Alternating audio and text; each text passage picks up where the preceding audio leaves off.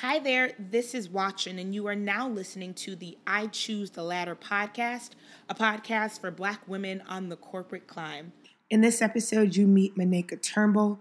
Maneka is Vice President, Community Health and Economic Impact Officer for Healthcare Service Corporation, which is the parent company of Blue Cross and Blue Shield plans in Illinois, Montana, New Mexico, Oklahoma, and Texas. In her role, Maneka is responsible for developing strategies, establishing community initiatives, and directing civic investments focused on long-term solutions to provide community health and make healthcare more affordable. Prior to her role leading HCSC's community health efforts, Maneka was Chief Diversity and Inclusion Officer for HCSC for more than 3 years. Prior to that, Maneka was Chief of Staff for Blue Cross and Blue Shield of Illinois, responsible for supporting all activities of the Office of the President, including strategic planning, messaging and positioning, budget and personnel administration and coordination. Maneka has been with HCSC for 13 years. Maneka holds a master's degree and a PhD from the Chicago School of Professional Psychology, where she also serves on the Board of Trustees and receives the 2016 Distinguished Alumni Award. Maneka is a graduate of James Madison University, where she was team captain of JMU's NCAA Division I women's basketball team. As you can tell from this interview, I am a huge fan of Maneka, and by the end of the interview, you will see why. So sit back, relax, and enjoy this conversation with Maneka. Okay, guys, I've been trying to get this interview for like 1,200 years. By 1,200 years, I mean like a year and a half. But I'm so happy that we're here. I am too. Thank you so much for joining us. Yes. I feel like we have so much to talk about. We do. Because your life has changed a lot. And all of you people who are always asking about these work-life questions, knowing I don't have any kids, we will talk about that today in the podcast. But so, Maneka, thank you for making the time. So you have a huge job. I have no idea what it is, though, right? So I know your title. So for people who aren't necessarily familiar with your title, explain what it is that you do in like very simple terms. Sure. Well, I'll first start with sharing what the formal title is. Okay. So the formal title is Vice President of Community Health. Okay. And Economic Impact Officer. So I'll kind of try to break that down as best as possible. But essentially, I work for Healthcare Service Corporation. Our organization is the parent company of 5 Blue Cross and Blue Shield plans. Blue Cross and Blue Shield of Illinois, okay, New Mexico, Oklahoma, Montana, and Texas. Okay. And so what I have the honor of doing, right, within our 5 geographies and looking at the communities that we serve is identifying kind of where are the greatest needs and gaps in care and fragmentation in the healthcare system, and understanding how those gaps and fragmentation, how that then plays out in the community, right, in terms of our community health and community well-being, and trying to understand what are those social determinants of health that causes communities to be less than healthy than they should be, right? And so through all of that, it's identifying what are programs, initiatives, where do we invest dollars to help communities be sustainable in terms of closing those like I said, those gaps, that fragmentation, those things that are related to social determinants, whether it be food deserts, transportation, nutrition, what other social determinants? Variety of things, right? Just general access to care, right? Mental health services, all of those things that really prevent individuals and communities at large from being less than healthy, right? And so that's what we look at and do a lot of research and analysis around that, and saying where can we both be most effective to support certainly our members that we support through our business, but also communities at large. And that's really what I get to do, is look at kind of that broader and bigger scope to say, how do we truly support communities in a big way, right, and truly drive impact. So how does someone end up in a job like that, right? Yeah. So like, did you grow up in a family where you knew you were working in corporate for the rest of your life? How did this even become part of the vision? Yeah, I mean, it's, for me personally, certainly a job like this, I didn't from a young age, didn't grow up saying, this is what I want to do. But I think where it really starts is I did grow up saying, I knew from a very early age I wanted to pursue psychology, specifically clinical psychology. So when What? How? You know, quite honestly, it really starts, I mean, everything, like as the saying goes, it starts at home, right? So I grew up in a family with divorced parents. Okay. So my parents divorced when I was 10 years old. Okay. And my father raised my older brother and my younger sister. Okay. And so it's something that I'm very, open with talking about now. I wasn't, years ago, but they divorced because my mother at the time didn't know it, but my mother was has now been diagnosed with bipolar disorder. Got it. And so back then, especially in the African American community, when we talk about mental health, right? We don't. I was like, when do we talk about it? We don't, right? I mean, we talk about it in terms of saying we don't talk about that, right? There's a lot of stigma around that, and I don't want to overgeneralize, but in African American community and communities of color, and I think just in general, there is an overarching stigma around mental health. But I could tell you, bringing it again closer to home, my family didn't talk about that, right? And so, and because didn't talk about it at that kind of community level, I think, and with my parents being younger parents, didn't immediately know what was going on at that time, right? And as I got older and started getting more comfortable with kind of talking about my journey and my family's journey, I recognized that I can clearly recall from age, my earliest memory to 10, my mother being one person one way, and then from 10 on, once the illness really kind of took hold, I remember her being a very different person. Even today, which have a relationship with my mother, she is not the person that I remember, right? And she is living with her disorder, but it's very different. And because now it's diagnosed, been diagnosed, it's been treated. But to go back to your question, why my focus was on psychology, because as being 10 years old and entering pre-adolescent, then teenage years, I just started to form a natural curiosity into why is there one person that I remember, and now I see a totally different person as it was finally getting diagnosed and treated, and all that was coming out. And so being able to see that, especially as a young female, right? And really, that age, preteen, teens, that's when you really need your mom, right? And so not having that person, and then having this different memory of when we were really, really close up until, everything kind of got torn apart. So that's what led me into psychology. I really wanted to have a deeper knowledge and understanding of that. And so really leaned into that through my college years, and was kind of on that clinical psychology track, and was going to grad school and have a background. I have a PhD with a psychology background there. And so it was actually through grad school, when I was going through grad school, that one of my professors that worked here at the company at the time, she said, we really need someone like you in corporate America, right? And just she saw something in me that I didn't even realize, because I'll be honest with you, my focus was not on corporate America. It really was kind of to be in the clinical setting. And so, she saw something in me, and kind of shared why she felt, my skills and my background and kind of who I am would benefit, organizations, and applying kind of psychology disciplines and guiding principles, and being able to help people and organizations in a corporate setting in a different way, right? And so still being able to apply those principles that could be applied in a clinical practice, and how do you then come in and help people and organizations be well and be healthy.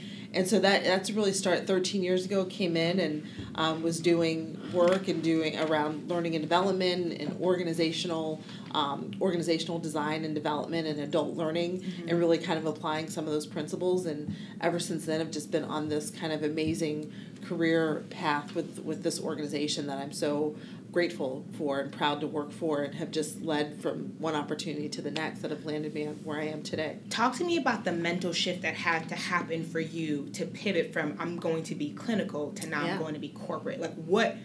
Because I think a lot of times people get tied to that one idea of what it's going to look like, and it's really hard to shift when another opportunity comes along. So for you, like, what was that mental gymnastics that kind of happened where you're like, I can do this in this way? Absolutely. I mean, I think really the thought was, and it kind of goes back to I have so many isms from my father, right, and kind of just lessons, just from fatherhood and parenting, and then he was my coach for years when I was growing up, and what played in my head with making that shift was the need to take a risk, right?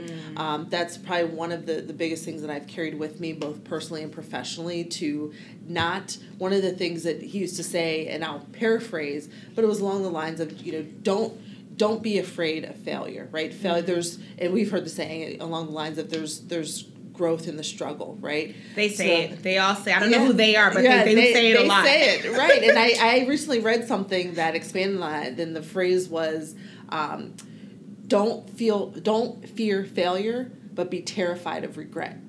Right? Ooh. Right? Love that? Yes. Write it down. Don't be afraid of failure, but be terrified of regret. Okay. Right? And so even early to your question of how I made that mental shift, it really went back to, again, kind of the dad-ism of take a risk, right? And the risk for me was because I was so focused and thought that I had everything, I knew my path into clinical, and for me at that time, going to corporate was a risk because large corporate entity, how am I going to make an impact? I knew where I felt that I could make an impact, from a clinical perspective, because it's really prescribed to kind of do that and how you set on that path. Coming into a large organization, there's really nothing prescribed, right? Yeah. And so, and I also had to make a shift in terms of kind of education, how I started to steer and get myself ready there, right? How do I focus on things that are truly important and can add value to the organization? And you talked about risk a little bit. So I think a lot of times, especially like Black women of color, people don't want to take a job like yours because, one, you're one of a few, right. And when you take a risk and make a mistake, it's on a really large stage, right? And right. I think the fear of being the Black woman who makes this large mistake, a lot of time it paralyzes us. So right. For you, how do you think about failure? Mm-hmm. And how do you think about at your level, the types of risks that are worth taking? Right. Yeah. So, obviously, we've connected in the past watching. So my affinity and love for basketball, right? Yeah. And so I played basketball in college. Got to give a shout out to James Madison University, my alma mater. And I think going to the failure, being an athlete from a very early age, and being on various sports teams, you learn how important failure is, right? And so I think understanding the value, quite frankly, and the benefit in failing and learning from that, and knowing that, winning at everything can be a detriment, right? Because failure puts a mirror in front of your face, right? And helps you to understand where you need to get better, what you did wrong. It forces you to reflect on your character too. On your character, absolutely, and take accountability for the part that you played in that. And so I think when you couple, risk taking with failure, it helps you not be afraid, right? It helps you actually to prepare. And so, but in a job setting, it can be different because failure, depending on especially the culture of the organization, the role that you're in, the stakes, right? If you fail, what does that mean? What's the domino impact? And so it could be, extremely stressful. It could be paralyzing almost, in terms of paralyzing to even get started with something. And so I think you really, as you enter something, one of the things that a skill I've developed since I've been in the organization is one, kind of creating that kind of board of directors, if you will, that personal board of directors that you can, if you're about to enter something that truly is high stakes, right? That there is could be a cost if it doesn't go right, making sure that I'm checking in with those people, right? And then just understanding my own personal threshold for failure, right? And what does that mean? What truly does that mean? And do I feel like I can withstand that? But my guide has always been, if I know I'm doing the things that are right for the members that we serve as an organization, if I know I'm doing things that are right for the organization, that are right for me, that are, ethical, that upholds our core values, then you move forward. And again, making sure, at the end of the day, this is still a business, so we want to make sure that the right leaders are in place, we go through the proper governance and all those things. But yes, I mean, of course, I think we grow up with that, being Black women, right? Because while it's a balance, you want to be able to, have a spotlight shined on you for the work that you're doing, and you want to get that, but you also have to know, just as the spotlight shines, the light can go out as well. So what's your threshold for doing that, right? And being comfortable with that if that happens. And you talk about your personal board of directors. So this is a two-part question. One, how has mentorship and sponsorship played a role in how you've progressed? I know you said someone saw something in you and brought you here. But two, how do you find them? I think I mention this all the time. So we have a group of about 400 Black women who are in the I Choose a Ladder community. And we did a survey around, everyone has a college degree. I think 75% of us have graduate degrees and multiple. And so we did a survey of how many people could identify mentors that they had, and of the people who participated, 3 women, right? And these are women who are working in corporations across the country, who are in middle management on their way up to senior management, and could not identify someone within their organization or outside of their organization in a professional way as a mentor. And so for those women, how do you find these women who choose to invest in your mobility throughout your career? It's variety. I mean, some of it has been as simple as, especially earlier on with my time, since I've been with the organization, was seeing a female, whether it be a female and a male, I have to say, and whether it be white, Black, Asian, whatever the case may be, seeing someone in a leadership role or even in a non-leadership role that is doing something that I've said, that's someone that I want to emulate what they're doing or understand kind of why they have a draw to take action on things. But yeah, it's usually, I would say, from a mentoring perspective, it's always been, I've seen someone do something or seen them on kind of a stage or a platform and really respect and admire them, their work, how people respond to them, and really just want to learn from them. And so just as simple as reaching out, right? Because even that's a risk, right? Yeah. And so that's what I've tried to, and something that I've noticed, if I felt that people were approachable, and that's something that I've tried to emulate in my leadership, is being approachable to people, because that makes a huge difference, right? If people get a sense that that person is relatable, that I can have a conversation with them, that they're approachable. And that's so every mentor that I've had here, it's usually because someone has literally opened themselves up one way or another, or just kind of who they are, who their being is. But that's what I encourage people to do. If there's someone that you see that you admire, if there's something that you really want to understand how that person, does what they do, or understand more kind of what they bring, whether it's influence, whether it's presence, whether it's an actual kind of skill or a functional task that they do. It's as simple as just asking, right? So much by just kind of getting out of your shell and just asking the question. So you've had some distance from this now. So looking back to when you were in grad school and that woman who worked here saw something in you that you didn't see in yourself. Yeah. What do you think that was? I love that question, because, I think I can bullet. I've been told, I don't know if this is what it was or not, and I probably should have asked at some point, but I have been told that I have an infectious, positive energy that just brings people in. I agree. Right?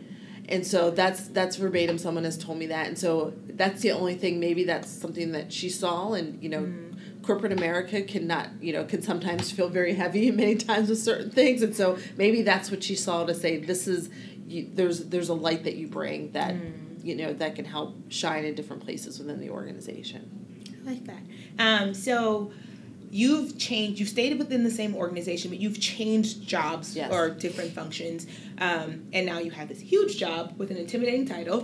However, how do you know when it's time to move on to the next challenge? Yeah, it's funny because sometimes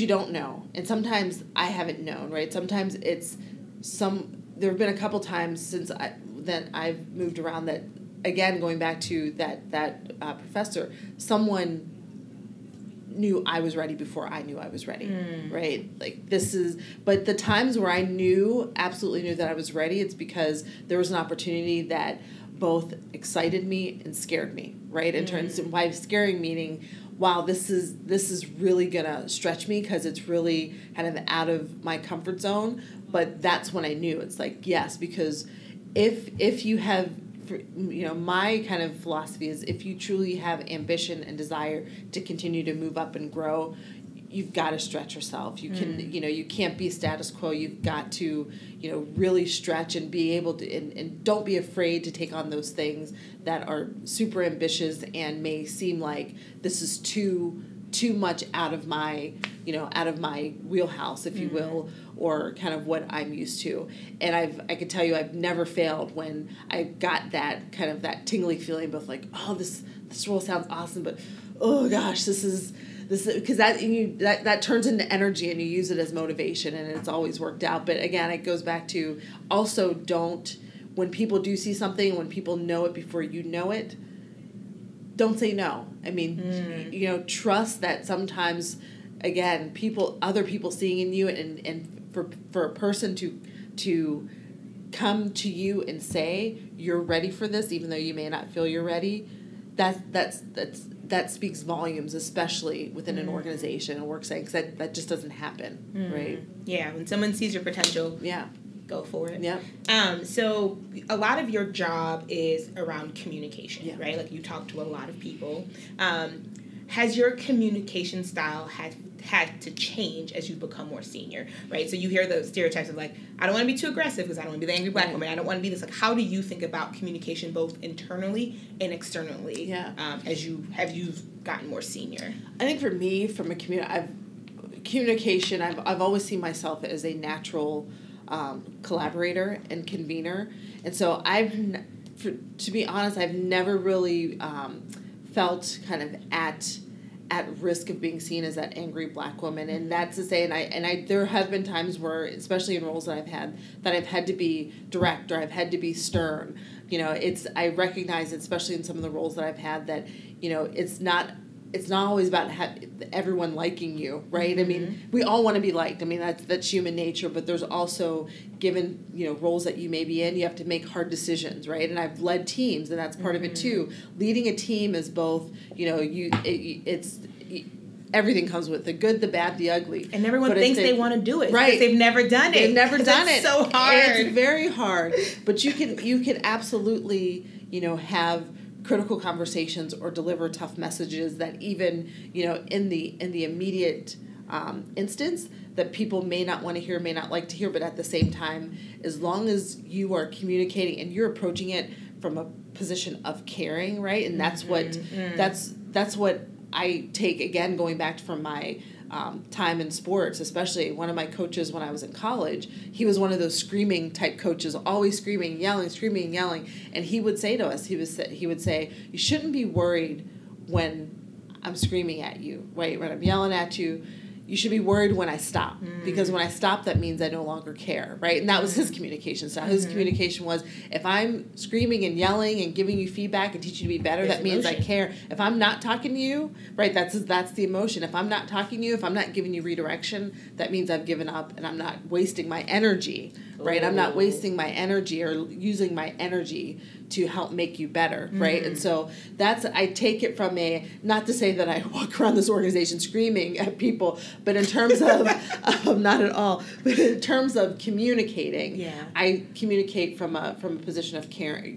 That's how I lead, with caring. And I think when you genuinely show people that you care about them, especially in whether you're delivering a good message or a not so good message, people can understand that, even if, like I said, in the immediate, it's tough to hear. If they know that you truly are coming from a place of caring, that helps. But I think, but again, like I said, I've definitely been in situations where I've had to deliver tough messages, or I knew that, this something wasn't going to sit well and it was going to stir there. But I think, I've built kind of my reputation for one that I'm leading with facts. I think I'm now being seen as a credible messenger, right? So I don't have to feel like I have to put on a face, or if when it comes to delivering a hard message, I have to back off of it because of how someone, how I may be perceived. So balancing being liked with being effective. Right, absolutely. Got it. And let's talk about hair for a little bit. Your hair looks different yes. since the last time I saw you. I feel like this is like the number one Black girl struggle, right? Because hair is such a big deal in corporate, and I think back in the day, and I feel like it might still be in this day, there was like a couple of acceptable hairstyles. So it was like the blowout, the little pixie. Right. What made you decide to cut it all off? Because now you have a TWA. Yes. And what did that thought... What? Let's just... And what happened? A 13-month-old baby happened, okay. Right? So part of it was, just ease... in the morning of getting ready, right? So that's part of it.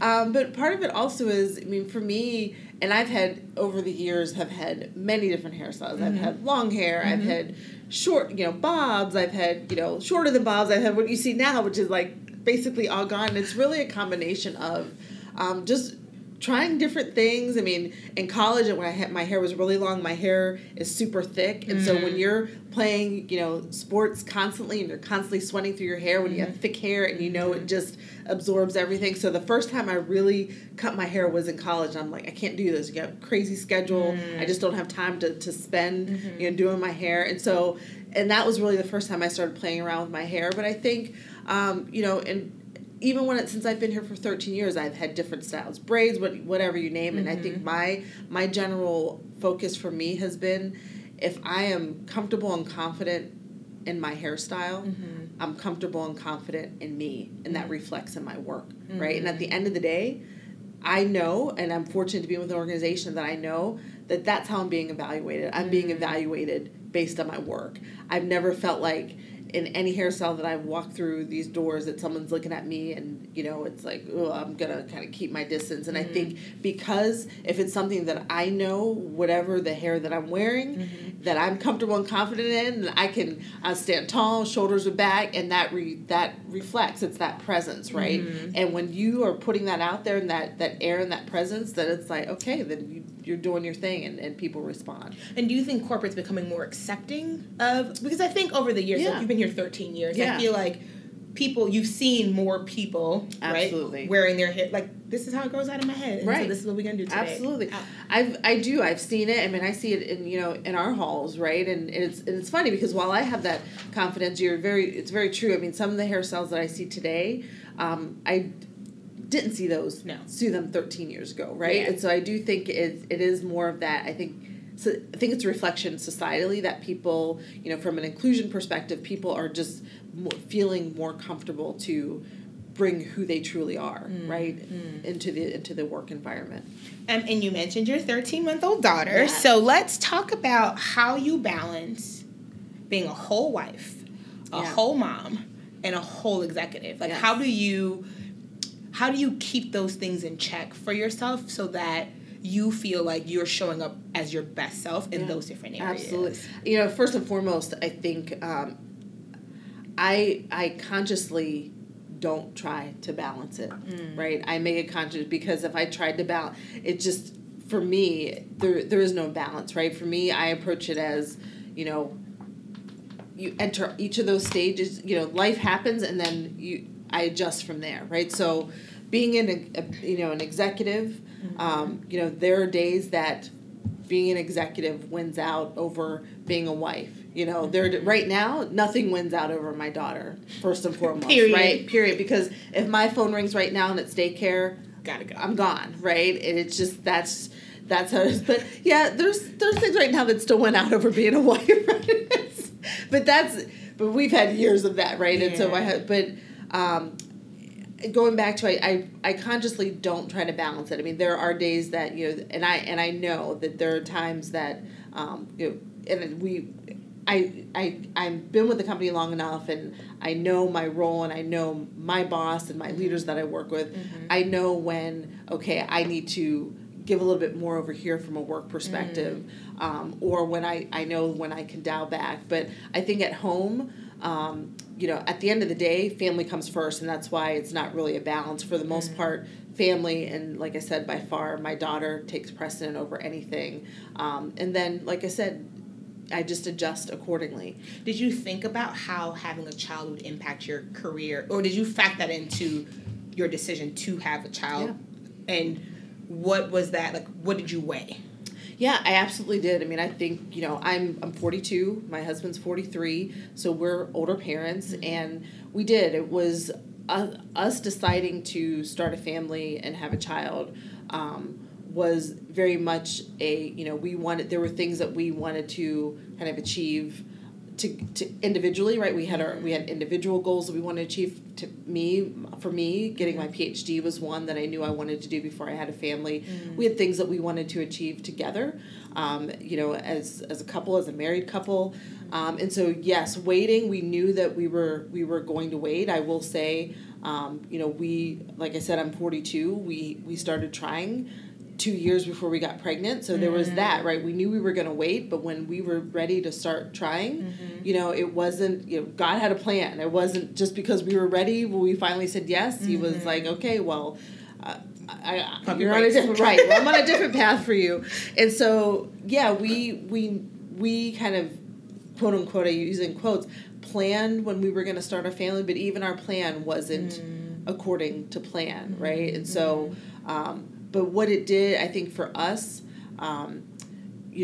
because we struggled when we started, right, and because we did kind of plan, if you will. I think for us, it's making us wonderful parents because we knew this was something that we wanted, and the day that she came, it was like, for us, as overwhelming and life-changing as it was, we knew it was coming, and because we put so much in, and I'm also very open and public about this. We went through IVF finally to get pregnant, and I think when you go through all of that as a couple, especially, her being here, it was like you go through all of that, everything that's involved in IVF, and so when she's here, we're like, all right, so now our struggle is not to spoil her, because now we're just so happy to have right? her. We're so happy to be here, right? Oh through everything. Yeah. And so what's been the change that has surprised you the most to yourself becoming a mom? Oh, I would say, that's a great question. The change that has surprised me the most, I just said this to someone this morning, as a matter of fact, how much my heart just aches with love. Aww. Right? I've always felt myself to be this caring and compassionate person. That's where kind of the psychology comes in. But and everyone says being a mother, there's no other love and no other feeling like that. And of course, when you hear people say that, you're like, I get it, right? It's your child. The feeling of, and maybe ache's not the right word, but that's the only way that I can describe it for people, just that the love. It's all consuming all the time. Yeah. They say being a parent is like having your heart walking outside of your body at all times. And I'm like, what does that even mean? Yes. But yeah, most parents are like, that's like your heart. Yes, absolutely. So one other quick question that because I think we talk about this a little bit. You talk about managing people and the challenge around that. What are some things that you see young Black women doing in corporate that their counterparts may not be doing that could be hindering them that they have no idea about? I would say that what I see, and I try to mentor people, right, and and I mentor people, again, Black, white.